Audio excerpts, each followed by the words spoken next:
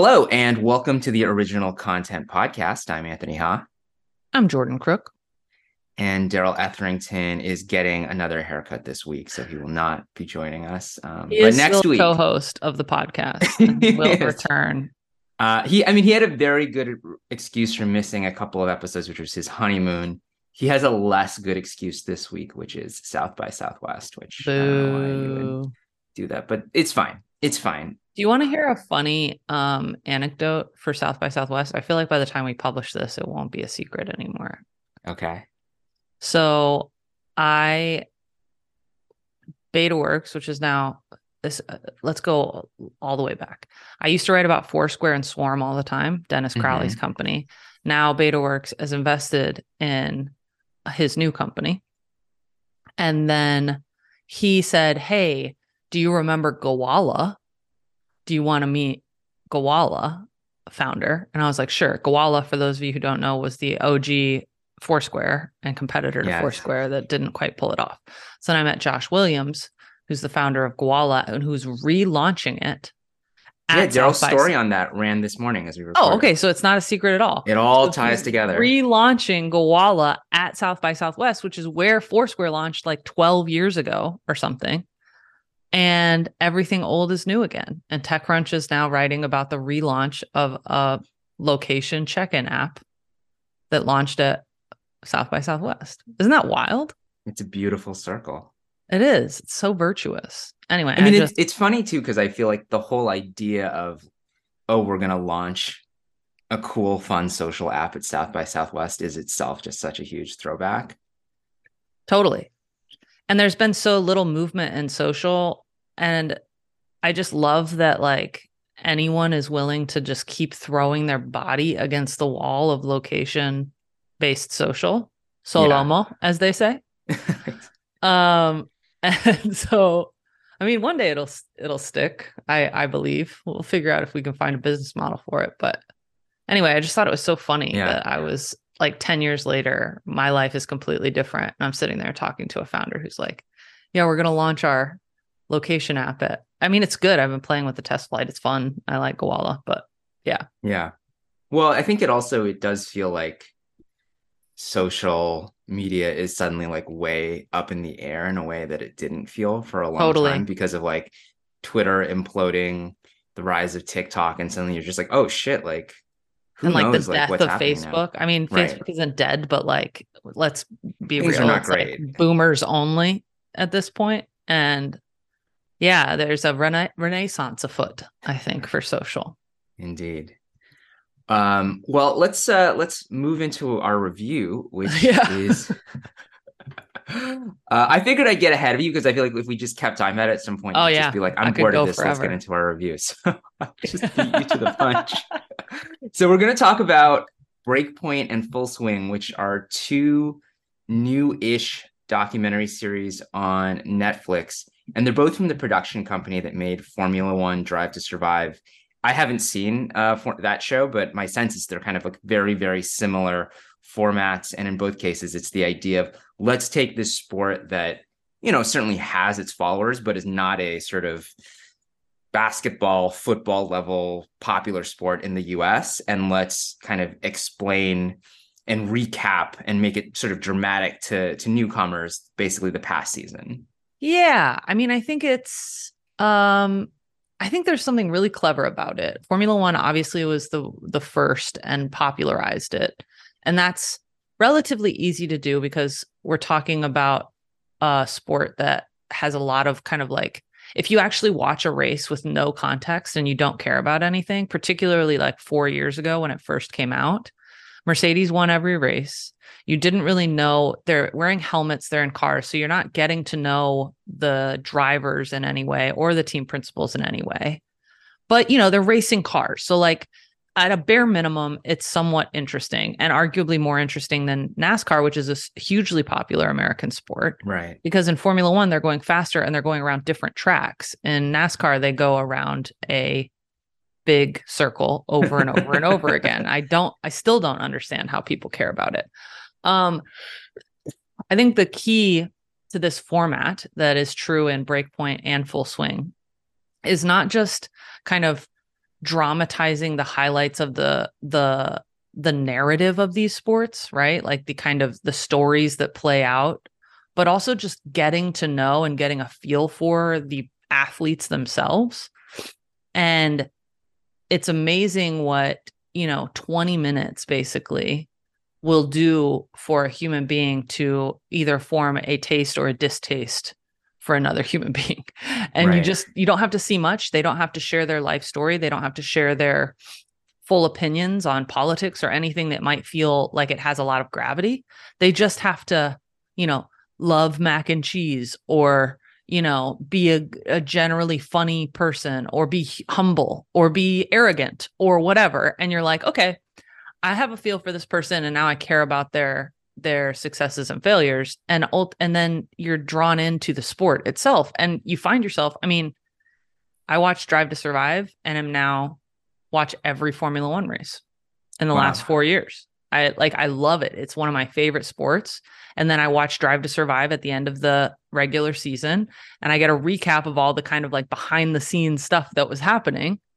And it's a delightful experience. And so I think they're trying to do that for tennis and golf as well. So the format for both of them essentially is it usually focuses on one, maybe two tournaments per episode, and they pick usually like two people, one or two people they're going to follow in that tournament.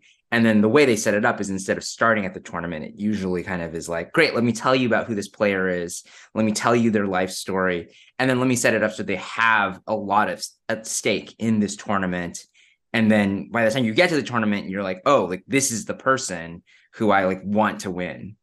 Yeah, it's a fabulous way to do things. The first time that I saw this format of kind of storytelling of a big thing, right, with many players and many constituents, was actually a documentary called World War II in Color that came out a few years ago.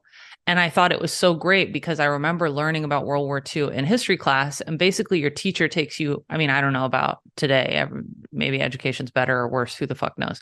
But like, you go chronologically. I went chronologically with World War II, which means that you're jumping countries and stakeholders all the time because different kind of dominoes are falling chronologically, Right. which means you struggle to see the grander context for each individual thing. And I remember the Pearl Harbor episode started, they went back 75 years in Japan to talk about the kind of like general political situation that was happening in Japan to get you to understand how Japan could enter this war and why.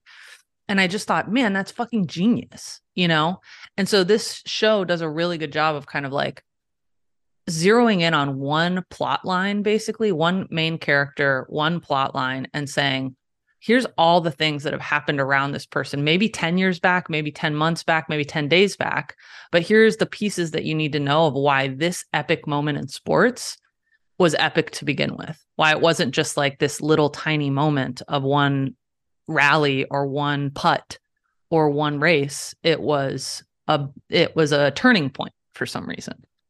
Yeah. And part of the context in terms of how I watch these shows is that, I mean, I'm not a huge, most regular listeners will probably know I'm not a huge professional sports fan in general.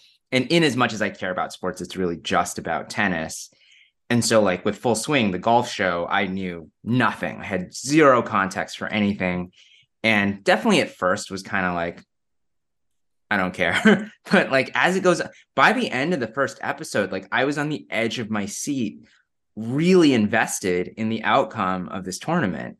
And it was the same with episode 2. And like, I think they do a great job of, I mean, I don't know that you necessarily become a fan of this person for life, but at least for the duration of this, 40 to 50-minute episode, you are totally invested in their story and in the outcome of the game. They also do a pretty good job in both shows of in the first episode, they'll just like break down, here's how like the mechanics Here's work. the basics. Yeah. Right. I mean, it's the very bare minimums, but it's basically just like when you see this, when we show you the score, you will understand if this person is doing well or not. Absolutely. Yeah. And I think what's interesting is that, and this is true in Drive to Survive, it felt very true in Breakpoint. I have no idea why they started with Kyrgios. And it's true in Full Swing that you're not always rooting for your main character. Sometimes, I mean, And it's the affinity, but also the kind of like, again, distaste or dislike of some of these people that also can drive it, you know? And I'm sure that my yuck is someone else's yum, you know? Mhm. Like I don't particularly like what's his name? The Brock. Did you Uh, watch that episode for the golf? Brooks Koepka. Brooks Koepka. Ugh. Like could do without any day of the week. Not a fan, right? And like his kind of like failure on the PGA Tour, I was like, good, you know. And I hope you fail at Live too. Like I just not a fan. And this, you know, that's true in the Formula One guys, you know. And I'm not a big fan of Kyrgios either. I think he's like brings dishonor to the sport, Yeah. but Well, that's interesting because I think that and I should say that I have not watched the entirety of Full Swing. I just watched a couple of episodes to get a flavor of it, but like I did see the Brooks Koepka episode, and I think that in both the Brooks case and Kyrgios in Breakpoint, the show still tries to make them sympathetic. Like if you bring in this other stuff, you're kind of like, oh, like I don't like this guy. no, they're not villainizing them for Right. sure. Yeah. And particularly with Brooks, I mean, I definitely was like, what is going on with this guy's hair? What is going on with his house and things like that? And I mean, like all these players, he kind of dresses like a douchebag, but I mean, he dresses like a golf pro. Yeah. So like, there's a lot of things that like superficially make me not like. I don't think like he and I would get along in real life. But like in the context of the show, the main thing you know about him is just that he was this amazing player, and then it like fell off a cliff, and he's like trying to come back. And so for that episode, I was like, yeah, I really hope he comes back. He doesn't. By the way, we should say because this is all sports stuff that happened last year, we're gonna feel comfortable spoiling it. We're not gonna go Oh out of our way yeah. to spoil it, but it's you know, you're not, yeah, we're not gonna Not hide what news, happened. right? Yeah. I think what's interesting as well about both of these shows is that they're telling the story not only of these individuals, which is what hooks you, right? Like that's the hook. You start to care about someone or see the context, and then you start caring about their success and failure. But there's always a broader context of the evolution of the sports themselves. And like I mean, you're a tennis fan, right? Like Mhm. Serena was given a lot of shit over the course of her career for having a bad attitude or throwing tantrums or whatever they might be. And her kind of constant rebuttal was, the men have been doing it for 50 years. What are you talking Mhm. about? Nothing I've ever said is worse than whatever, you know, Joe Blow that came before me. And then there was the whole thing about the cat suit versus wearing a skirt, right? And I think Kyrgios as an opening episode is meant to set the tone of this could be a high octane spectator sport that isn't supposed to be so highbrow sipping tea with my pinky up. And will tennis do that? Like, will the sport of tennis and those who kind of like regulate it and oversee it evolve alongside some of the players? And the same is true of golf. I mean, Live is meant to change the format of golf in a way that, now, do I agree with Live? Do I support Live? No. But maybe you could explain all of what Live is. Sure. Okay, so this all happened in the last couple of years, basically. But golf has traditionally been run by the PGA Tour Association, or whatever it's called, the PGA, Professional Golfers Association. And they have set it up in a way where a bunch of players come out and qualify for a tournament, and then half of them go home if they don't make what is called the cut. And they don't get paid either, which means that the golfers tend to choose to compete in tournaments. They're not all required. It's their choice which tournaments they go to, because there's a cost associated with going. And if they don't think they're going to play well, they don't have to go, which means that it would be like if the Jacksonville Jaguars, or maybe a team that's even worse, right? Like if the Kansas City Chiefs decided like, we're good, we're not going to like make money on this NFL game. and the Oakland Raiders and some other garbage team could come and play instead, right? You want to see the best people go against the best people. That's what Right. spectator sports are about. And Live basically said, well, we'll make it a team sport. We'll team people up. We'll pay them no matter what. We'll pay them outrageous amounts no matter what to come out and play. So they're kind of trying to change the format of the sport to make it a more appealing spectator sport. However, it's funded by the Saudi government, basically. And this was all kind of in the wake of Jamal Khashoggi, et cetera. And the PGA Tour said, if you go and sign a contract with Live and play in their tournaments, you cannot play on our tour, and drew a line in the sand, which is just problematic. The whole thing is pretty problematic for the sport again, but it begs the question of, is a sport going to be dragged kicking and screaming into evolution that's best for everyone? Or is it going to wake up and do it on its own? And I think if you watch all of Full Swing, you kind of get a sense for how all of that comes together toward the end. But it's a fascinating plot line in and of itself, that if you didn't care about individual players and you couldn't care about the drama of golf as a sport, then you would never care about kind of this broader story of the pillars of it being tinkered with. Right.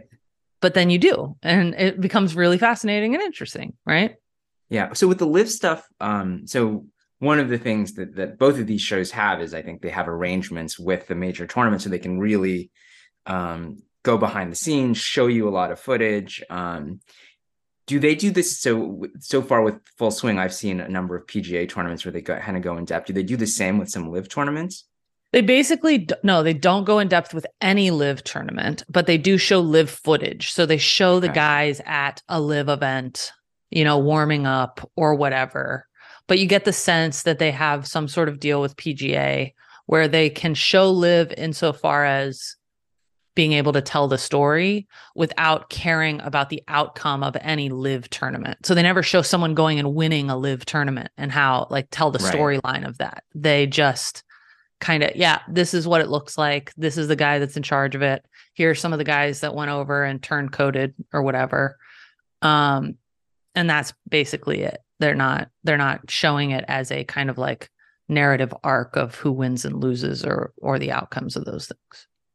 And then so on the tennis side, one of the big narratives is more that it's not like a structural thing, but it's basically particularly with the men's tournaments, it's basically these, giants have been kind of dominating men's tennis for decades at this point. And, Federer's retired, and Nadal and Djokovic are kind of getting on in age. Older. And so there's the question of, is it finally time for this next generation of men to step into the spotlight? And that's essentially who the show focuses on from the men's perspective. And I should say it's both men and women, but especially on the men. And obviously there's a moment like that with Serena retiring last year too, but I think that hasn't come into focus with the episodes we've gotten so far for the women. And it's really fascinating because you just end up getting a lot of episodes where that center on this idea of okay, can somebody finally beat Nadal? And the answer is no. Mostly. There is one really notable exception, and that's probably my favorite episode of the ones released so far. Who beat him? Split it into two halves. It was Taylor Fritz. Wow. I think it was at Indian Wells, and it's amazing because he basically has a foot injury before while practicing for the final. Oh, I remember the beginning of that. Yeah. Yeah. And everyone's you can't play this final that. You're going to be basically off the tour for 2 months if you do it, because this is a serious injury. And he's like, no, I'm in the final with Nadal. I don't care if I get knocked, if I have to walk off after one game, but I'm at least walking onto that court. Yeah. And then he actually wins it, and it's the most dramatic thing in the whole show. I guess I was reading about it afterwards, and apparently Nadal was also really injured, which they don't tell you on the show. So it's not they're both fighting. Playing with a little bit of a disadvantage, but Yeah, it's great. But I think both, one of the things about both shows is that it's not like watching an inspirational sports drama where you kind of know that the people are going to win at the end. Like there are episodes that like build up to a big climactic moment and then the main character fails, which I Mm-hmm. think is, I mean, it makes it really exciting. It does, definitely. And that's what sports are, right? Like that's Right. what watching a game is all about, is that you can think and predict, and there's a lot of betting platforms that would love for you to predict, kind of what the outcome is going to be, or to be biased based on your affinity because maybe they're from your hometown or you really like this player or this coach or whatever. And things just don't, there's some beauty in volleyball, we used to say the ball never lies. And in racing, they say the stopwatch never lies. But there's some beauty in like almost the fairness of it. I mean, it doesn't always feel fair, but in this, like, you can't will your team to win. You can't Yeah. write it with a pretty bow at the end. It's sports. Shit happens, right? Right. And so I love that that's a piece of it, that they didn't make every episode kind of end with this glorious moment. Sometimes it just ends in despair. Right. Um, I will say, I just have to say this for posterity. The live thing, I won't go too deep into it, but I have to say how much it bothers me that Brooks Koepka and Dustin Mhm. Johnson both said nothing about the morality, basically, Mhm. of the backers of the tournament or the league. And both said, I just have to think about my family, as though they're both not worth like $100 million each. It just drives me crazy. I mean, we're talking about already existent generational wealth, basically. If you are smart with investment and have a good financial team with you, that will last for a really long time and likely grow. You know, your kids are going to go to great schools, they're going to make even more money. Your grandkids and your grandkids' are going to be fine. So to talk about like taking care of my family just really Yeah. fucking upsets me. It's really out of touch. And so I get all of the fucking hate that they've been getting for it. I just think it's bullshit.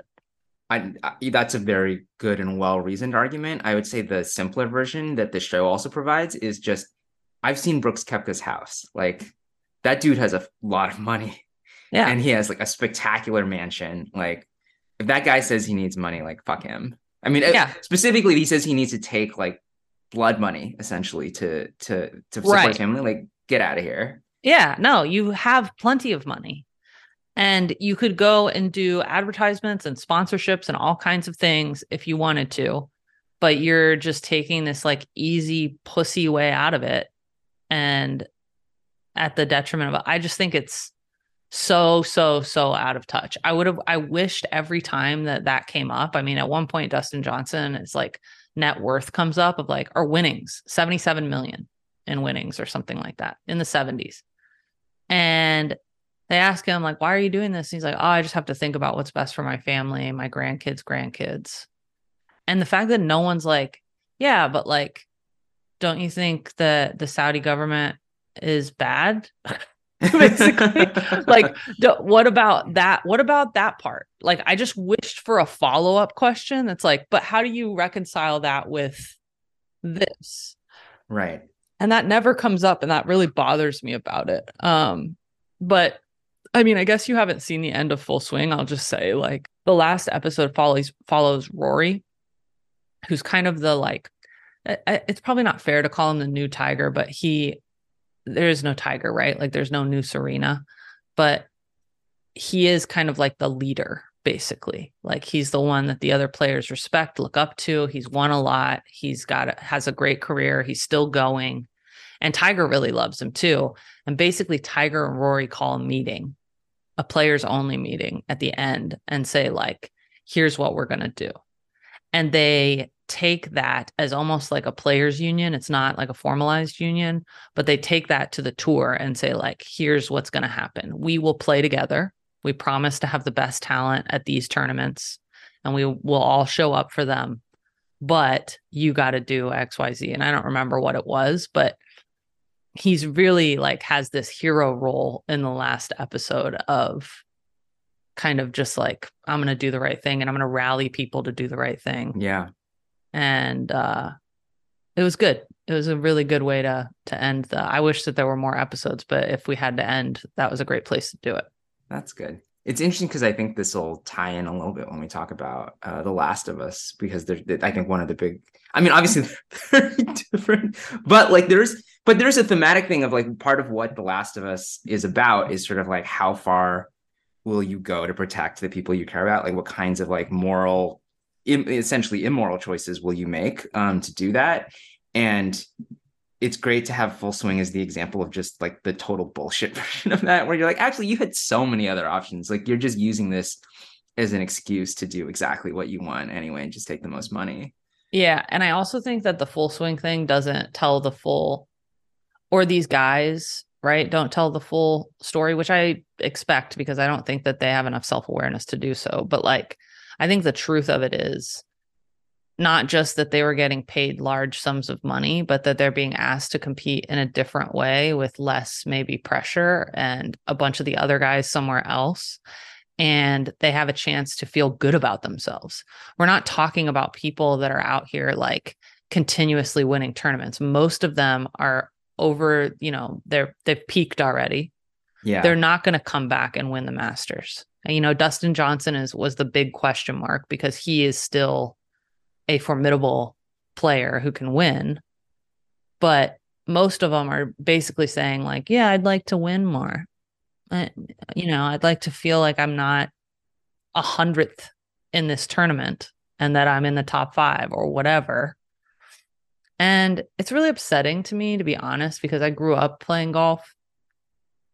My dad and my mom are both big golfers. I went to like golf camp as a kid. I moved away from it because it's an incredibly frustrating sport, but I got back into it over the pandemic. And one of the things that my dad and I always talk about is how golf is such a good facsimile for life. There's like, it's really, really, really hard sport. It's a really hard sport. It's a tiny club face. It's a tiny ball. It's a tiny hole a long way away. And you're expected to do something kind of miraculous with a lot of, it takes a lot of practice to be good. You also have to make choices. Like sorry if this is boring, but there's a hole outside of my mom's house. She lives on a golf course. It's the 17th hole. It's one of the hardest on the course. And it goes straight ahead. And then there's a marsh on one side. And just like a little dog leg, almost like the Italian boot, the green is kind of on the side there. And so we watch men and women come down this hole all day long. And you normally have to hit it about 150 yards to get it on the green, but you're going over the marsh. And men, 9 times out of 10, believe that they can go over the marsh and hit this tiny green. And women, 9 times out of 10, will lob it up safely and then chip it onto the green. And there's something, I mean, I'm not saying that all men are arrogant and all women are clever or whatever, or maybe selling themselves short. You look at it any way you want. But again, you're literally seeing the psychological choice of what do you think you're capable of and how close can you come physically to what you think you're capable of. And like the joining of reality with your aspirations. And again, it's just so much like life. And so I think it's hard for people whose identity is golf because it's really, really hard. And there's a lot of ways to fail. And there's only very few ways to win. And a lot has to be going in your favor, a lot of luck. And I think a lot of these guys that went to live, their identity is tied up in being a champion golfer. And Liv offered an opportunity not just to make a bunch of money, but to feel relevant. Yeah. I mean, I think that ties into sort of maybe one positive and one negative thing I would say about both shows is like the positive is I think they do an amazing job of not just like creating or capturing these narratives going into each tournament, but also just sort of conveying a lot of the like mental game and how much like it's really about often when people like lose, it's because they sort of defeat themselves because they're like so psyched and like because there's so much pressure and it gives you this context for things like when like Naomi Osaka like needs to take a break from tennis. You're like after seeing like Breakpoint, you're like, shit, man, I would need to take a break too. Like this is so intense. And I mean, it's a little bit simplistic, but also true of like, particularly in tennis, they bring up like, yeah, man, like I forget exactly the number, but there's X number of people arriving in the tournament, like all but one of them are going to lose. Like that Yeah. is There's brutal. one winner out of like hundreds of people. Which And I I guess is mean, true in the golf tournaments too.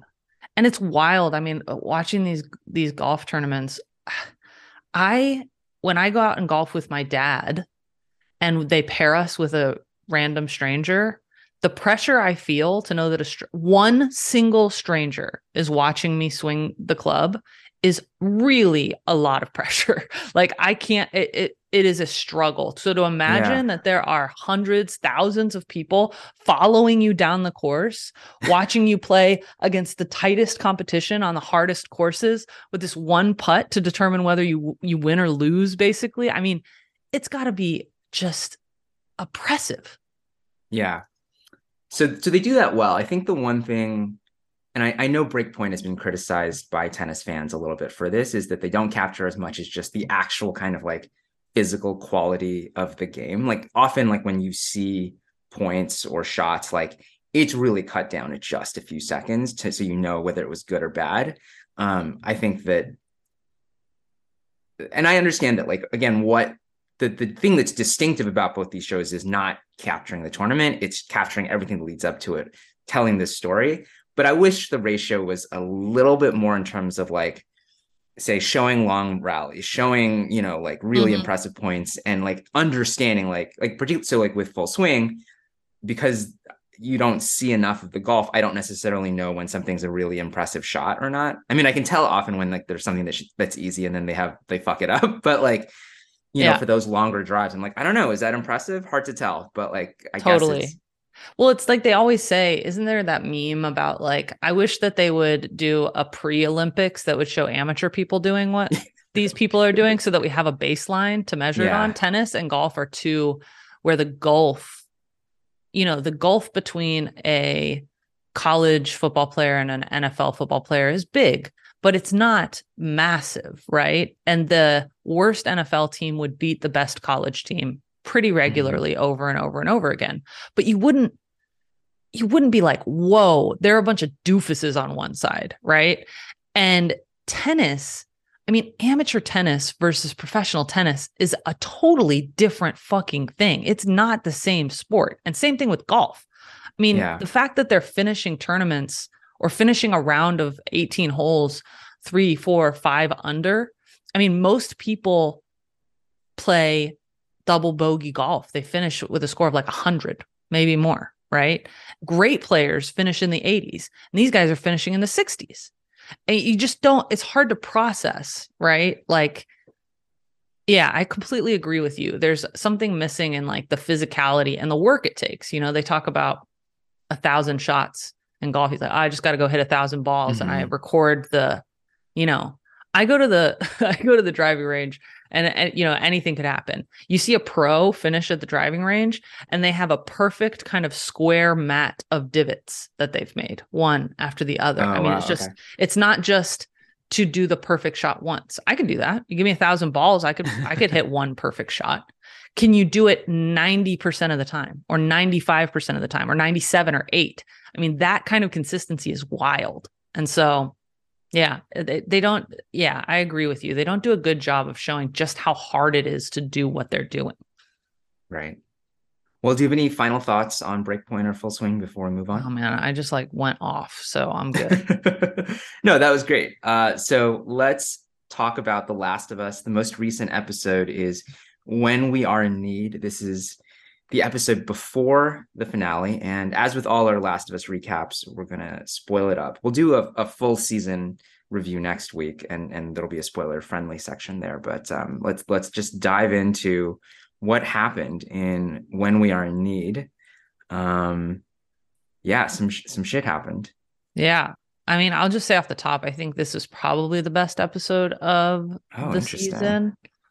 Or it has to be like top 3. I thought uh yeah, basically the summary is that Ellie is still trying to care for Joel, who is really looking dire, as Anthony mentioned last week or the week before. Sewing him up with an unclean needle did not turn out They well. addressed that. That's good. I appreciated that. He got an infection and he's not doing well. So he stopped bleeding, but now he probably is going to die of sepsis if nothing is done. And she's trying to hunt. So she's out hunting, and this group of basically Christians, kind of culty Christians, finds her, and she disarms them, which is good for her. And she ends up trading kind of the buck she shot for antibiotics. And she gets back, she treats Joel, but they've come after her and they're going to find her. And so they capture Ellie, and Ellie realizes that this is a pretty dangerous group of people to be with. They're eating their dead, basically, and starving, and pretty dark group. And so she, all the while Joel is healing, and he realizes, hey, she needs my help. I'm going to get up and march toward her and save her. And ultimately, Ellie saves herself. She escapes from her kind of little cage. There's a fire that starts, and she ends up killing the guy who came after her. And Joel only finds her after she's kind of escaped and saved herself. And again, I thought it was it sounds like you disagree. Do you not think this was a great episode? I mean, I should say that also, I think my response to it was colored a little bit by this. I follow this guy on Twitter, Sean T. Collins, who reviews the show for Decider. And I think, I mean, in general, he's been a lot more lukewarm on Last of Us than I have. And I think he particularly disliked this episode because he thought the sort of whole, it starts to get into like sort of very traditional kind of post-apocalypse, Walking Dead, zombie kind of territory of just like, yes, you must do terrible things to protect the people you care about. And particularly, I think the scene where Joel like tortures some of the, some of the people from this cult essentially to find out where Ellie is. It feels, well, first of all, it's just incredibly unpleasant. And I think it's meant to be, right. And I think where I disagree with him, I think, so part of that is just, I think I went into the episode like already a little bit skeptical of it, where it was going to go. And I think that I think I'm still sort of sitting with it and not 100% sure where I land. I think it's really well done. I think like the territory that it goes into, I'm kind of like, I don't know. I mean, I just like, regular listeners of the show know that I love Station 11, which is a very different show, but like is like also has like this sort of this post-apocalyptic show, and it's much more about this idea of, it's a much more hopeful look at what life might look like, and this is much bleaker, which is fine. I mean, that's just that they're doing very different things, but I think coming down on that message of just like, hey man, sometimes you gotta like just fucking murder people to protect the people you care about, I feel like it's something that's been done in these kinds of shows before. But that's it. I mean, it is a really effective episode. I will also, here's another hot take, is I think actually the fact that this group is cannibals is like actually really low down on the list of the horrible things they do. Like, I feel like actually, oh yeah, in that situation, I'm like, because it's, as far as we know, they're not killing people specifically to eat them. It's just when someone dies, they're going to make use of that flesh when they run out of other food. And I'm like, I don't like that. I'm not like pro that, but like in that situation, I don't actually think it's like totally unforgivable. No, I don't either. That doesn't bother me. I mean, it's like bothersome, but it doesn't like, I just think, yeah, maybe it's pretty common a trope for in a post-apocalyptic survival-based universe for people to make choices around their morality that Right. would be different than ones that we choose today. So maybe there's something common about that. But also like, I just always put myself, I think, okay, well, what if I was in that situation?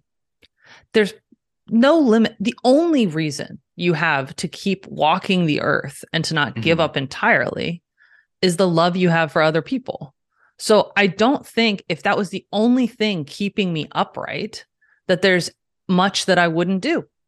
Right. Like, you know, and so I think it's common for a reason, because that is the core conflict of like surviving. And I think at least The Last of Us, I mean, I loved reading Station 11 and I liked that show, but I do think it's a little bit like silly in its optimism, to be honest, of like the fact that there's even a symphony that travels around is kind of fucking stupid to me. Like I could get on board with it, but like, no, I don't think that that's what we're doing. Maybe if there's some sort of equilibrium around food, etc., okay.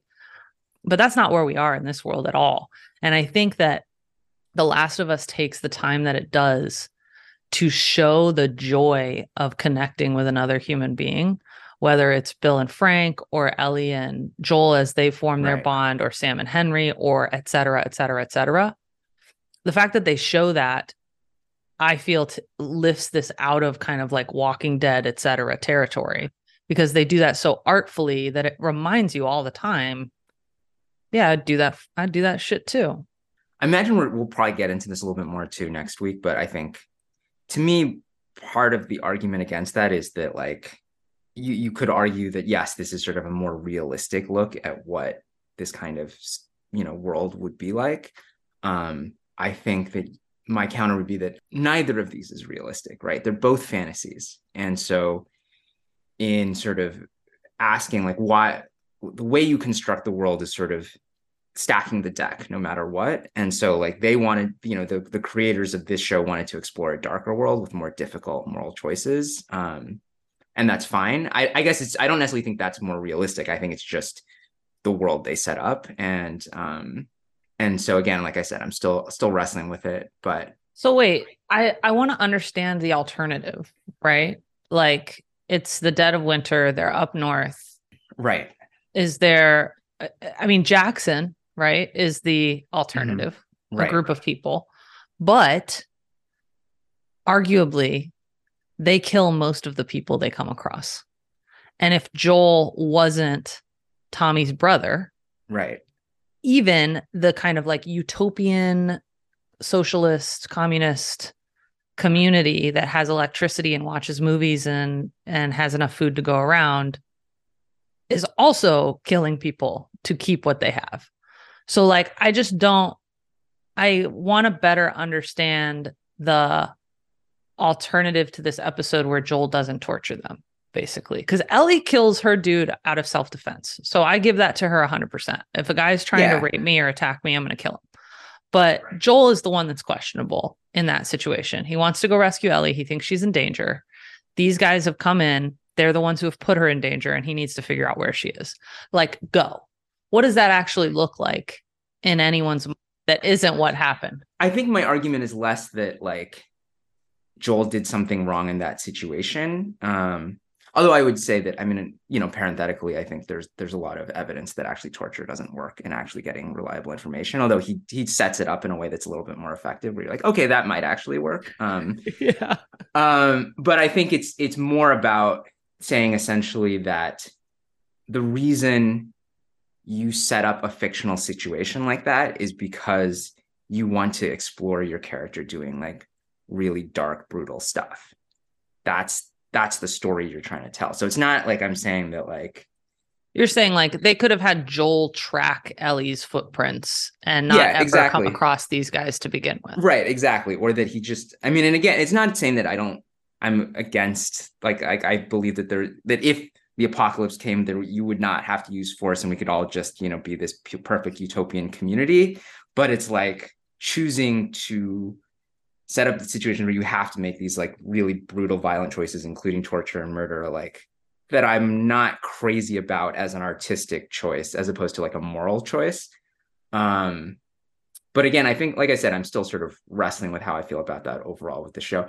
I mean, one thing I will say for the show is that it's not trying to glamorize any of these things at all. That like, it's not like, boy, isn't Joel so fucking sure the hero, so great? Yeah. Like it really like, and particularly you talk about Ellie saving herself, which she definitely does, but like that the way those scenes are shot are like really upsetting, and not just upsetting for the viewer, but like you can tell that Ellie's like genuinely, she's like covered in blood and like really, really traumatized by what she's done. And so, you know, even though Joel doesn't save her physically, part of what that final scene does is it sort of, I mean, again, I don't know exactly what mental and emotional state Ellie's going to be going into the finale, but like there is this sense that he's kind of like saved her emotionally, of being like, hey, like you're still here, I'm still here, I got you, even though all this horrible, insane shit happened. Yeah. Yeah, and I get it. I mean, I think you're right that show they show the kind of like pound of emotional flesh that comes with these choices, whether you agree with them putting them in these situations or not. They're not heroes. You don't feel like, oh yeah, we're safe now, everything's good. I think they show the cost of them. And yeah, I mean, I think that they do. I will say in this episode, the kind of like darkness that comes from what's his name? What's the redhead Oh gosh. monster? Wait, so there's David and James. So David David. is the leader, he's the preacher, and then James is his sort of second And in James command. was actually the voice of Joel in the games. Right. Um, so that was weird. But David, man, that is a scary motherfucker. And I think they did a really good job with the details and the arc of the episode of showing you just how deeply his darkness runs. You know, we start with him being more of a comfort. Then we hear that he doesn't really believe in God at all, you know, and that he's like a former school teacher who's just trying to lead a group of people and basically have the power in the power dynamics of a community of people. And he's using religion to do so. And then there's this scene where he hits the girl and he gets his food and he has so much more food than everyone else. That was amazing. That was such a clincher for me where I was like, oh, what a fucking prick. He has like a mountain of meat and everyone's just like, But he's not slurping asking for bone it. broth. Somebody already knows to give it to him. Oh yeah, and you assume that that's the dynamic all the time. Right. Um, but yeah, the level of control he has over these people is pretty wild. Um, Yeah, the actor who plays David, Scott Shepherd, he's amazing, and he's so like charming and over time scary. But even at the end, when you're just like, yeah, this guy's a monster, you're also like, oh no, he thinks he's doing what he has to do. yeah, I'm good. You don't know how good I am. Yeah, and As he like seemingly tries to rape her, right? Is that the indication that he is going to yes, yeah, he's gonna rape her. abuse her? Yeah. Right. Well, so at first he's like, I'm going to make you my child bride. And then when she breaks his finger and rejects him, he's like, I'm going to murder you for food. And then he's like, oh, and then when that kind of goes awry and his assistant is dead and like the lodge is burning down, he's like, no, actually, I'm going to rape you. I think I'm just going to rape you and then we'll He's got see. a lot of plans. Yeah. But all of them are dark. He has a violent heart, as he says. Right. Which wasn't in the game. And you know, I didn't remember any of this from the game. Like if you asked me to tell you the story of the Last of Us game part 1, I would have left all of this out. It didn't click in. There could be a million reasons for that have nothing to do with the quality of the storyline, like just how rushed I was or distracted I was playing. But as it was happening, it all kind of came back to me and it was really good. There was a lot that was like very spot on and scene for scene, and there was stuff that was obviously layered and added in. I again think that it was one of the best episodes of the season because it gives you an emotional release, particularly as someone who has played the game. You're kind of in the game, you're kind of auto bonded as playing as Joel to Ellie, whether he's resistant to it or not. You kind of like, you love Ellie. She's funny. She's smart. You just like want her to succeed. And so by playing Joel, even though it takes him some time to get there, you feel like there's a bond between Joel and Ellie because you're Joel and you love Ellie. And so in the show, it's a little bit harder because Joel is kind of so resistant to it. And so is Ellie in different parts. They're kind of at each other's throats for so much. And it's this very tough love that they have between them. And so this moment of kind of over really the past few episodes where Ellie decides to stay and take care of Joel, Joel heals and comes to her in this moment where she's probably at her bleakest. And to have that moment for him to call her baby girl, which he had reserved for his daughter, Sarah, and to hug her and for them to look into each other's eyes and just really kind of commit to their love and their bond just was so, especially as a juxtaposition to this guy who kind of said he wanted to love her, but was really Right. trying to take from her and hurt her. To have basically the same aged guy say, I love you, baby girl. I got you, baby girl. And for her to feel so safe and good is just it's the hit that we were looking for of this drug, this Last of Us Right. drug, you know? I guess the last question I'll ask you is obvious. I think one of the recurring themes as we've talked about the show has been you felt a little bit like, why are they rushing to cover the whole game, the whole first game in one season?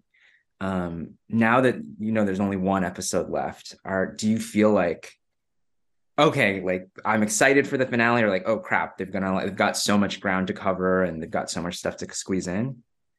No, I mean, I'm going to try to do this without spoilers. I think that they did a good job basically putting most of the whole game into this season.